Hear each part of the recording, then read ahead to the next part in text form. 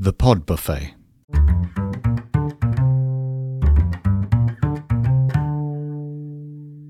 Hi, Steve here, and welcome to The Pod Buffet, a podcast of podcasts and an eclectic mix of flavours. I'm delighted to share with you two voices I'm very familiar with as past students of the Akimbo Podcasting Workshop. Tania Del Rio, based in Paris, developed a wonderful short episode podcast called Postcards from Paris. The link is in the show notes. In this episode of Pod Buffet, we have Carol Blue Ice, originally from New York, interviewing Tania to get some of the backstory. In our next episode, we will be hearing from Carol herself. It's going to be a great week. So here we go. Postcards from Paris by Tania Del Rio. Hi, Tania. Hi. So I just wanted to, first of all, just congratulate you for the 1-year anniversary of your podcast, Postcards from Paris. Thank you. Well, we thought together this might be a good opportunity to just reflect a little bit since it's been a year. We both met in the podcasting workshop today, a little over a year with Seth Godin. I'm just curious about what was even your inspiration to even join the podcast world? What really attracted me to the podcasting workshop was this idea of finding my voice. And I think the podcasting workshop really helped me to do that.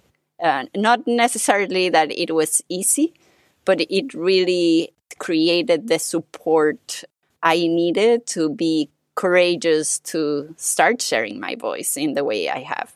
That's great. So what made you think about Postcards from Paris?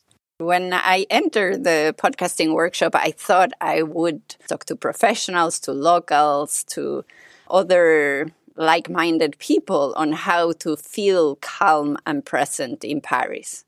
But while training or while developing the skills to create a podcast, I started doing this exercise of recording 60 seconds.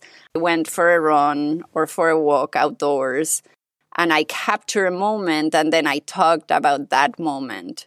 And I think sharing it with the group, someone said like, oh, these are like postcards. That's how Postcards from Paris was born, to my surprise.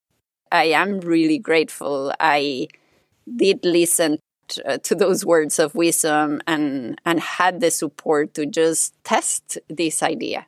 And you have released over 150 episodes. What have you learned from this creative process? I've learned to show up, even when I'm scared, even when I'm resistant, even when I don't know I have something to say. I find that moment that I want to share. That's fantastic. So when you look back, what has been the biggest surprise? Well, the biggest surprise is that the hard part is showing up, but after we do that little practice, it always feels energizing and it feels like a sense of accomplishment. So that has been a surprise. When you sit down to do your postcard, have you thought about it way in advance what the topic is going to be, or is it just something you spontaneously come up with? Sometimes when I'm outdoors or when I'm looking outside the window or I'm on my yoga mat, I feel that moment like, oh, this is a moment, like because I feel like a positive emotion. I feel that shift. And even if it's the same park that I go around, I always find something that surprises me. And do you, on a technical note, what are you speaking into since you're out and about in Paris? I usually record sounds. I take pictures. And so when I'm home in front of my computer, I write my idea. And then I listen to the sounds. I look at the picture. I feel I'm there. And I share what I wrote from that place. Like really trying to convey that emotion or that moment that caught my attention, that surprised me.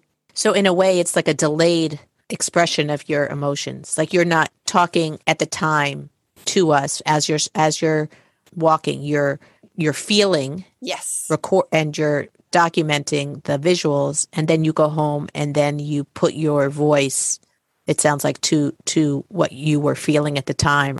Is that right? Yes. And it's, to me, a way to stretch that moment. We usually tend to focus on the negative. When one negative thing happens, it's easy to focus on that. But the positive rarely sticks. So for me, it's like a velcroing the positive in a way that I really keep it. And I've been very inspired with the work of Rick Hanson. He wrote a book called Hardwiring Happiness, Buddha's Brain, Resilient. Many of his books, I find them very inspiring. And he talks about this, how the brain is like Velcro for the negative, but Teflon for the positive, and how we really have to work to make the positive stick. And to me, postcards is a way to really chew on that positive moment. It's a way to digest that experience. And would you say that it sort of lengthens that feeling that you have? Like it makes that feeling last longer? Yes. A few of the episodes I have, I listen and I feel I'm there. Again. Yeah. The other like really fascinating thing, it has been that I've experienced Paris in a completely new way because I pay attention. I've been here 13 years and this past year has felt different because of postcards. Where would you like the project to be like in a year from now? Hopefully this creative work will continue to evolve. I hope I can continue to capture moments and share them. And especially, I think, diving deeper into my own creativity, like keep exploring that as I move along.